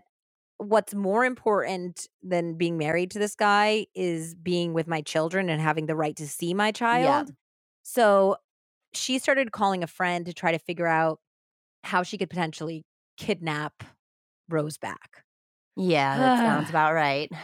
Yeah. So she's like, you know what? At this point, I'm realizing like this is not what I thought it was going to be. And maybe I have to kidnap my own child back. And then the couple ended up fighting even more when Bonnie wanted her daughter Holly and Holly's boyfriend, because Holly's grown up now, to visit. And Blake refused because I guess Holly's boyfriend had had a couple DUIs. And he's like, I don't want them in my property. But she's like, you're my husband and this is our house. This is my house. I'm living in the guest house and I can't have my own daughter come visit me. So they're fighting all of the time. And finally, one night, Blake suggested to Bonnie that, they had gotten off on the wrong foot and they had to figure out a way to make this relationship work. And so he's like, why don't we go out to my favorite restaurant, Vitello's, and we'll talk about this and we'll put this all behind us. And she's like, great. Yes, let's do it. So on May 4th, 2001, the couple went to Vitello's. They arrived around 8:30 p.m. They said that Bonnie had some seafood and some white wine. Sounds great. And Blake had some chicken soup. I looked up where this place is because it's still open. It's 23 Really? minutes from you. Oh yeah, it still exists, this place. Oh my Vitello's. God, no way. Yeah. So they went to this restaurant, they ordered this food, they sat at Blake's favorite table, which was apparently number 42, a corner booth. I was hoping it wasn't 5 because that's our table at Guido's. No, it's number 42. And they ended up leaving around 9:30. So it was only an hour long. And Blake was a very big regular. First of all, he's still famous at this point, and he's a regular. So he got great service.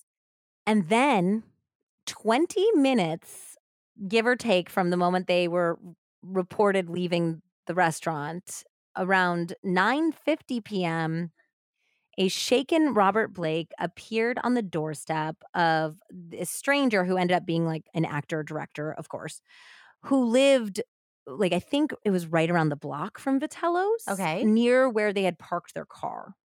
And so he's screaming at this guy that he needs help. He's like, my wife's in my car. You've got to help her. You've got to help her. She's bloody. I think she's beaten. Oh my God, I don't know what happened. And the guy was really freaked out because he's like, is this guy drunk? Did he do something to his wife? Did he beat her up? And now he's in my house. And so he's like, I'm going to call 911. Where are you? And he's pointed to where they were. And while he's calling 911, he said that Blake was like, okay, I'm going to go back to Vitello's to make a phone call. And the guy was like, what? I have a phone right here. And also, shouldn't you be going back to your wife who is apparently in a bad state, which was very weird. Yeah, his method acting is not paying off right now. No, he also kept calling Vitello's his favorite restaurant that he went to twice a week for 20 years. He kept calling it Aromas for some reason. And we don't know whether that was to throw people off or why, because he clearly knew that the place was called Vitello's. There is a place in Hollywood called Aromas. So maybe that's why he was confusing the whole thing. Maybe he didn't want them to go talk to the guy at Vitello's. So anyways, he said he went back to Vitello's at that point, and he said that he went back to Vitello's to see if there was a doctor in the house who could help Bonnie.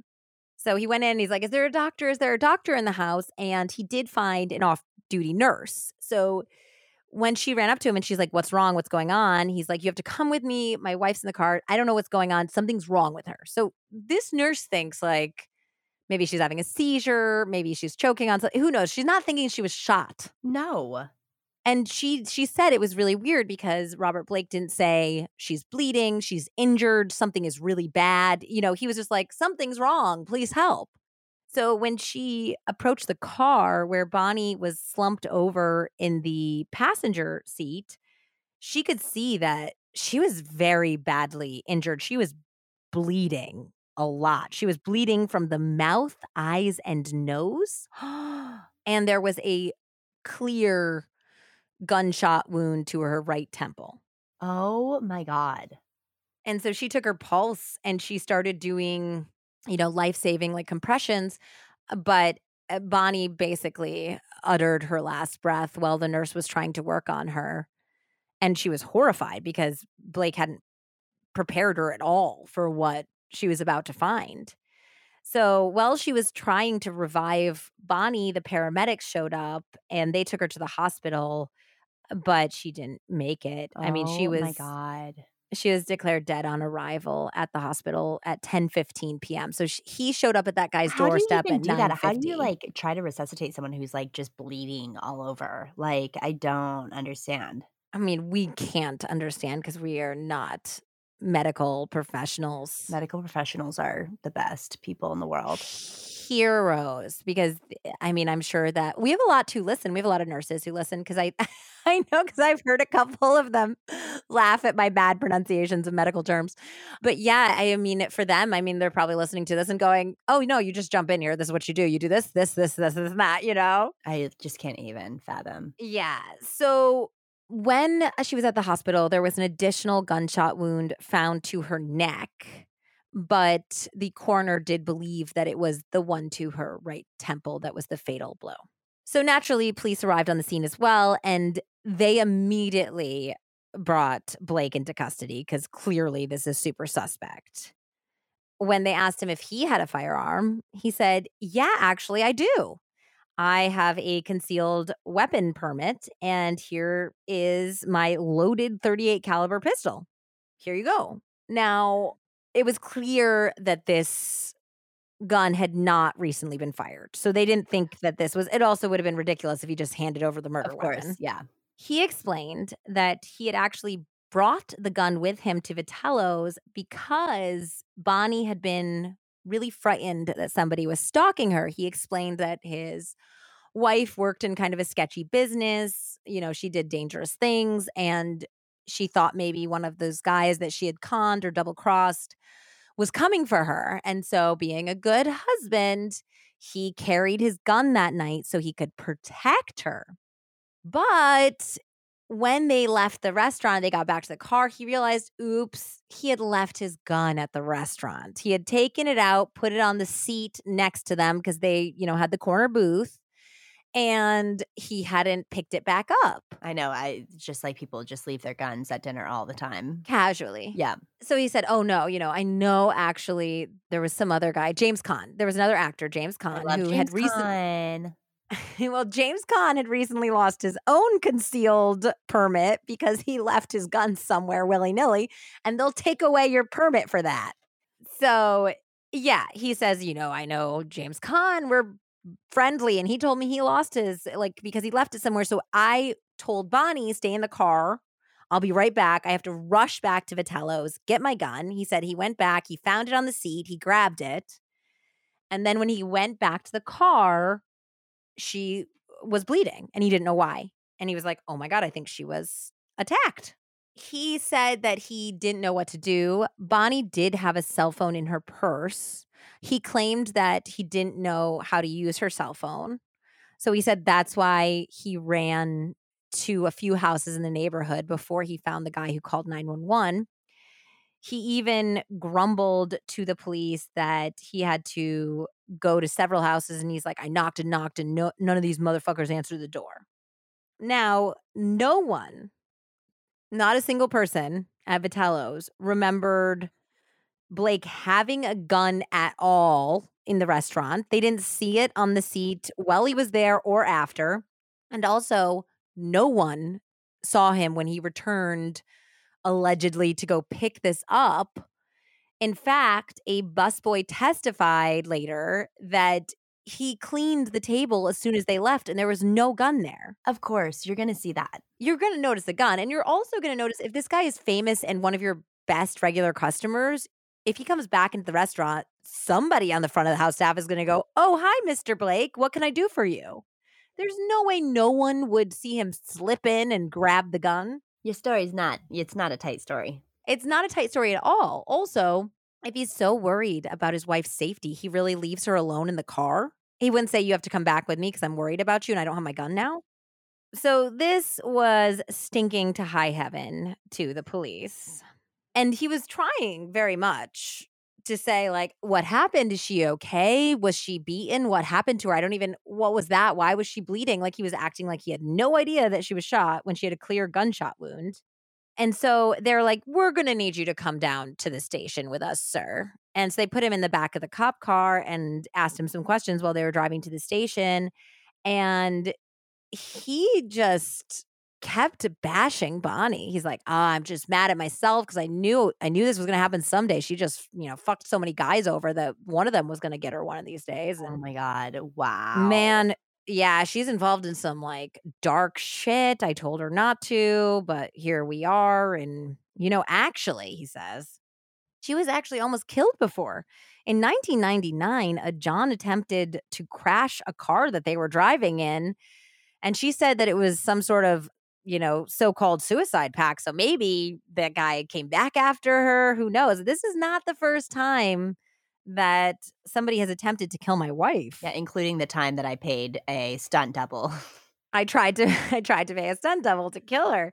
Yeah, and I guess that this story did have some truth to it. Her sister did tell the authors, Dennis McDougal and Mary Murphy, that there was a guy named John Ray who was a legally blind business partner of Bonnie's that she married at some point. These are one of the 10 husbands while she was living in Memphis, and that the suicide pact was not actually a suicide pact. It was an incident when Ray was sitting in the passenger seat as Bonnie was driving late one night. And apparently he grabbed the steering wheel and tried to run her off the road because he was angry with her for cheating on him. Yeah, that's a little different.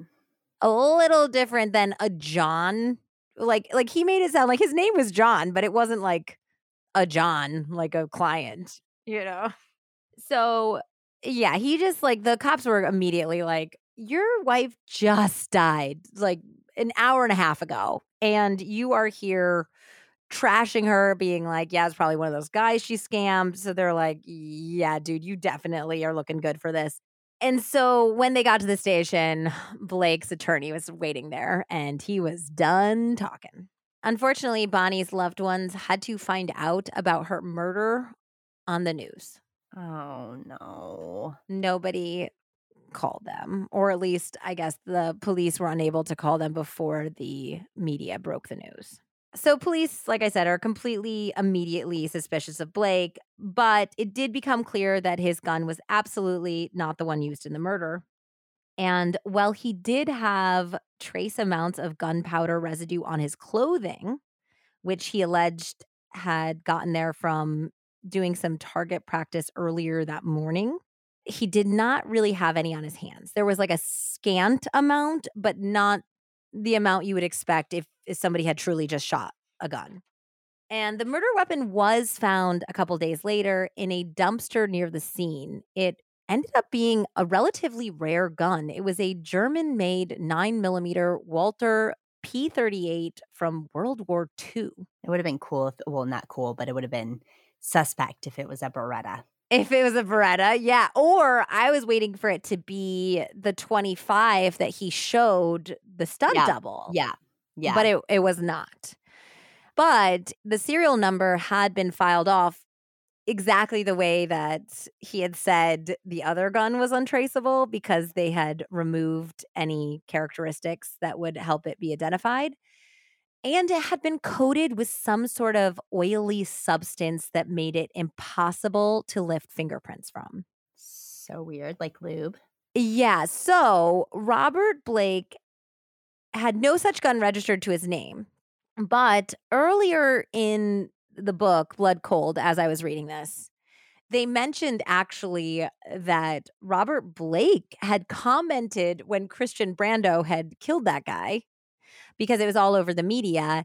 And they were talking about how if it was him, basically he was saying if it was me and I was like Marlon and I was trying to protect my kid, I would have like covered up the whole thing and gotten rid of the gun. And there was an actor on set with him who said, well, how would you do that?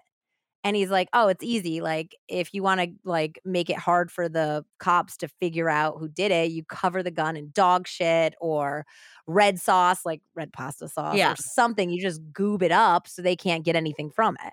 And now here is this gun that was definitely the murder weapon being found coated in some oily substance, which they ended up believing later on was some sort of motor oil because motor oil was found on a part of the exterior of the car on the outside. Gloves were also found in the dumpster, as well as an empty water glass, which I think might have been the same type of water glasses from Vitello's potentially. It's in the People magazine show. The attorney that later represents the family in the civil trial brings up this water glass as an important part of their theory. So they searched the Matahari Ranch where they discovered all of Bonnie's correspondences, naked pictures, like all of her cons and schemes, which of course Blake was only too Oh happy my to God, of give them for course. evidence. They also did discover the pile of tapes of secretly recorded conversations. Now, on one of these secret recordings was a phone conversation between Bonnie and Christian Brando, in which he was very upset and angry. Even though Bonnie had actually already done the DNA test, it appeared that she had kind of strung Christian along for a little while, being like, maybe it's yours, who knows? And he, in this one conversation, got really fed up. And he's like, I know it's not mine. I know it's not my fucking kid. Stop saying that. Yeah. You know, it's Beretta's kid. And it's really pissing me off because I was actually excited potentially to be a dad. Yeah. And it hurt me. And so he was quoted, and they play the recording of this on the People show. It kind of hurt. You're lucky somebody doesn't put a bullet in your head, which is not a thing that people just throw around. No, especially when you've already gone to jail for killing someone with a bullet. For doing exactly that. Yeah. So, yeah, they're like, okay, we're going in a different direction. This guy got scammed. It actually wasn't his kid, and he's already killed somebody. So, we're looking hard at him.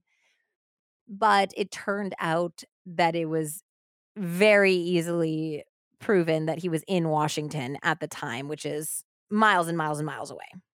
So there was just no way that he pulled the trigger. Based on Bonnie's family's reports, the police also checked out henchman Earl Caldwell, but he turned out to be visiting a girlfriend in San Mateo, California, which is up near San Francisco at the time of the murder. So there was no way he physically pulled the trigger. Blake, through his attorneys and publicists, ran a total smear campaign on poor Bonnie. Oh my God. It's bad. They published all the dirty details of her business dealings, along with, you know, records of all the men that she had conned, and basically said to the media, I don't know why they're looking at Robert Blake for this when all of these men wanted her dead. Like, who didn't want this woman dead? They said there was no physical evidence tying Blake to the case at all, which was true. So they said, so what are the detectives basing this on if they're saying he did it? Like, motive? There's 100 guys who had motive for revenge on Bonnie. She was a scam artist. That's basically what they were saying in the media. And it got to the point where it was just a public victim shame fest where people who were like pundits and stuff were saying, Like, I mean, nobody deserves to die. Certainly no one deserves to be murdered, but you put yourself in that position and why are you surprised, essentially? And like everybody was saying this. So the only thing the police really had against Robert were the testimonies of the two stuntmen who did eventually come forward. And they found a note at his ranch that said, "I'm not going down," which was weird. Like, why write that out, bruh? And they also found records of him taking out $45,000 in cash over the 2 months before Bonnie was killed. Okay, collectively. Collectively, he had taken out little by little, which they thought was potentially a payoff for a hitman. He argued and his attorney argued in the press that actually that money had been earmarked for Bonnie to help her with her legal issues and some other things that she was dealing with. Despite this scant physical evidence, Blake was arrested on April 18th, 2002, and he was charged with the murder of his wife. Good. Yes. And in his arraignment, the state actually labeled Blake the trigger man himself. They decided that he had the time, he had the motive. He maybe never was able to hoodwink somebody into doing this, and he decided just to do it I himself. mean, good. Maybe that'll light a fire under his ass to like come clean of who did. Yes. Make a deal. Yeah. In a press conference, the captain of the LAPD said, "Robert Blake shot Bonnie Bakley. We believe his motive is that Robert Blake had contempt for Bonnie Bakley. He felt that he was trapped in a marriage that he wanted no part of." Robert Blake's trial began on December 20th, 2004, and it stretched on for 3 long months. The prosecution argued that Blake's contempt for Bonnie and anger at getting trapped in the marriage, as well as his desire to keep his daughter away from her mother, were strong motivations for the murder. They had witnesses from the restaurant testifying that no one had seen the gun he supposedly left behind, nor his return. And that gave Blake some 10 plus minutes at least to shoot Bonnie herself, dispose of the gun and the gloves in the nearby dumpster, rinse his hands with some water, and then go act his Golden Globe winning ass off. The two stuntmen testified for the prosecution, as well as Bonnie's friends and family, who reported the threats that Blake had made to Bonnie that Bonnie had told them about, including the Arizona murder plot. Yep. The defense said, nope, no physical evidence whatsoever. There's no gunshot residue on his hands. There's no way you can trace the murder weapon to him in any capacity. They also went after the stuntmen's credibility because both stuntmen had had some mental health issues and addiction issues. So they were grilled on the stand about prior issues.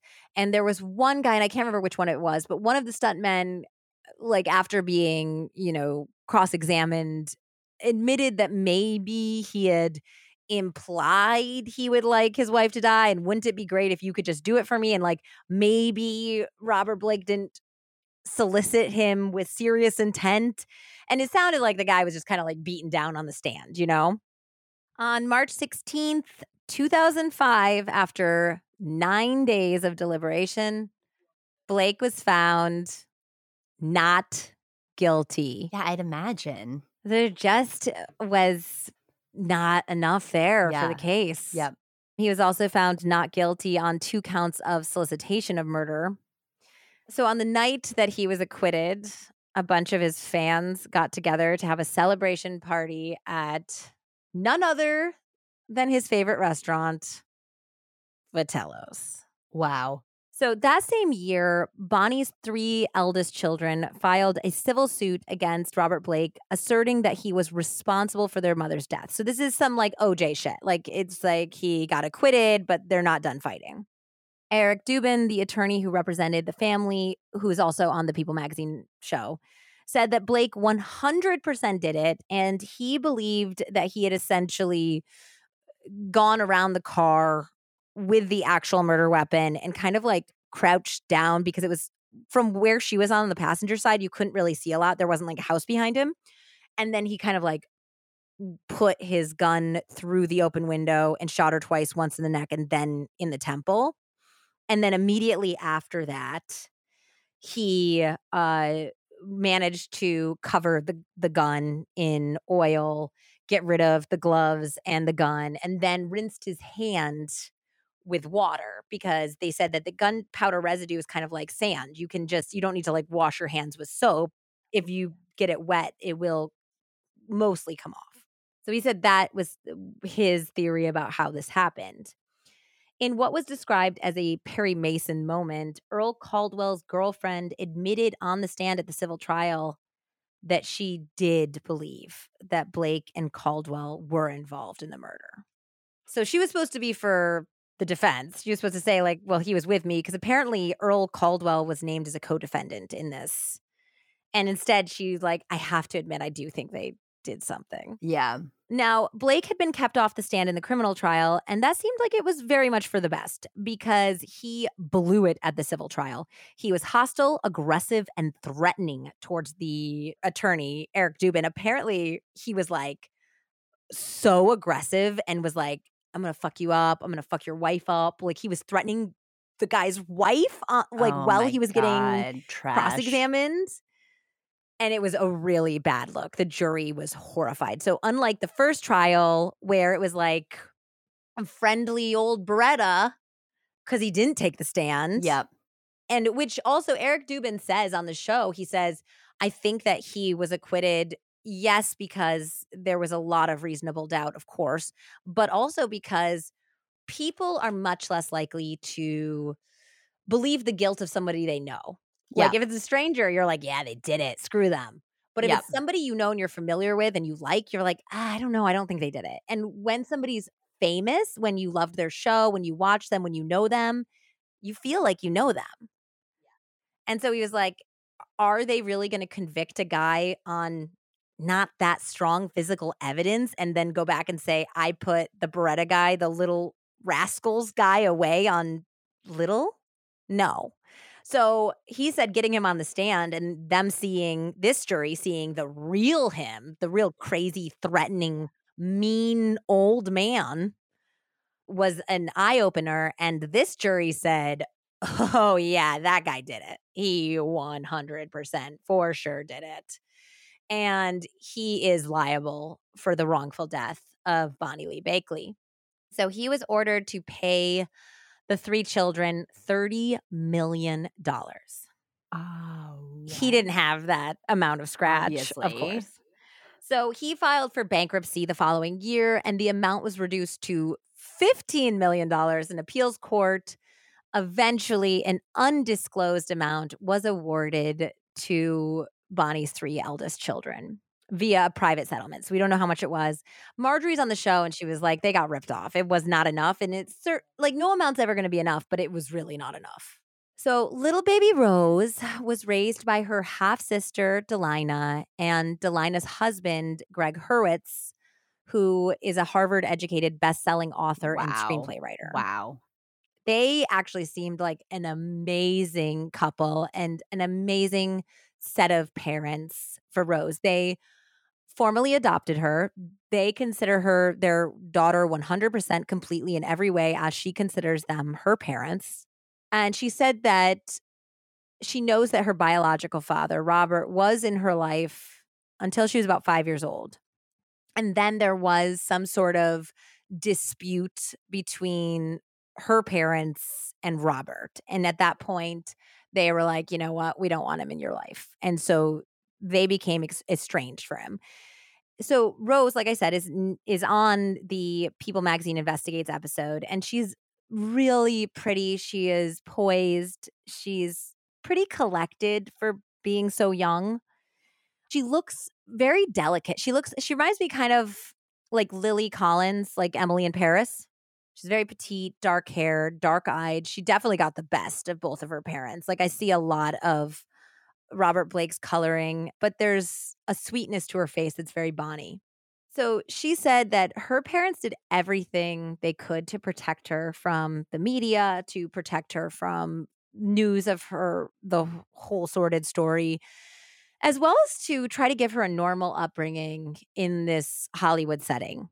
But she always knew that something happened. And of course, these kids can find out anything. So she read all these horrible things about her mother and horrible things about her father, which was really hard for her. And she said at one point she was trying to be like a normal high school girl and she felt like she was living a double life. Like there was this whole Yeah. different part of her.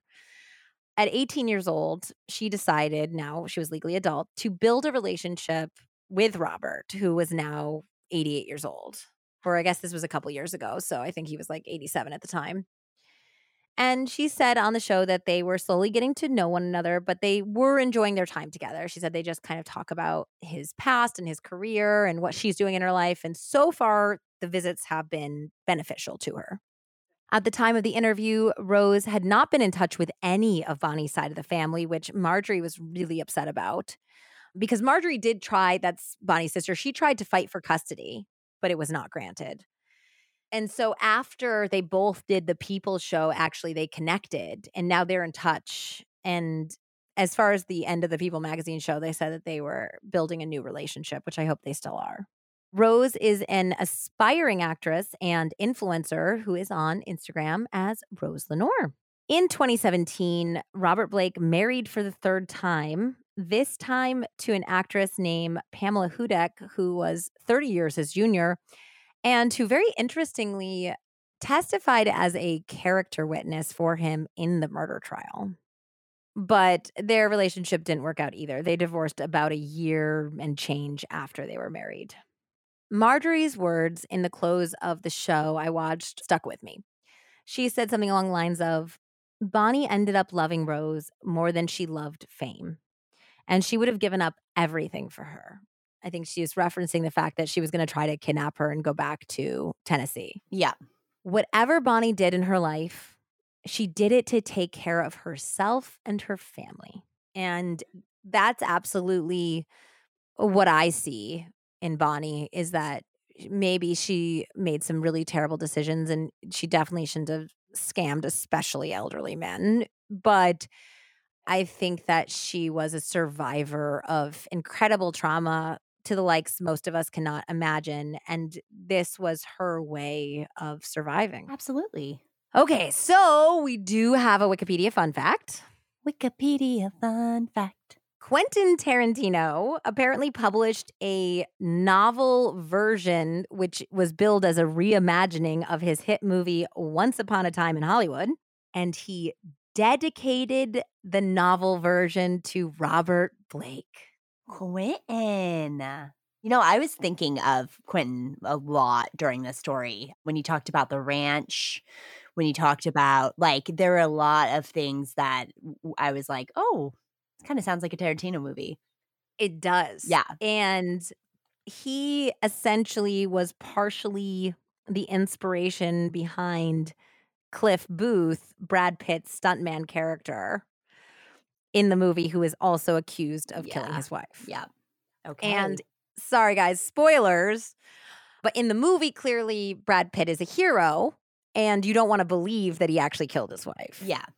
And the question it's also remains, Brad Pitt. It's also Brad Pitt, baby. I love him. So yeah, you don't want to believe that he actually killed his wife, but they always leave that question open. Yeah. And so in the novel version, apparently Quentin Tarantino went all in on he definitely killed his wife. And he killed other people. The whole thing with the pit bull, they said that in the book, he killed the guy because he was putting the pit bull in a fighting ring and he was going to kill the pit bull for losing. So then the guy, Cliff killed him, and then he had killed 15 guys in World War II. It was a totally different version where you knew Cliff was a full-on killer. Yeah. And he dedicated the book to Robert Blake. So what do you think that means? Do you think that means Quentin Tarantino believed that Robert Blake did it? Yeah, I feel like Quentin loves little Easter eggs. Yeah. I mean, so to this day, technically, Bonnie's murder remains unsolved. Yeah. But I think he did it. Yeah. I mean, it could have been some random guy from her past, but they would have turned that up. I think money. If Robert Blake had that in his house, any evidence of her being threatened at all, he would have very happily handed it up. Wow. What a story. This is very Once Upon a Time in Hollywood. It is Once Upon a Time in Hollywood. Once upon a time homicide. At Vitello's. I know. We have to look it up. Vitello's just sounds like somewhere that would be in a Tarantino movie too, the whole thing. Yes, and there was also like kind of a throwaway line. I don't remember if it was in the show or the book, but somebody overheard Robert Blake meeting with the owner of Vitello's. And I guess the owner was like, I'm not going to lie for that fucking guy. I'm not going to do it. Because I think that he was trying to get either the owner or somebody to say that they saw him. Yeah, of course. When he came back. And the owner was like, we're not going to do that. You got to be kidding me.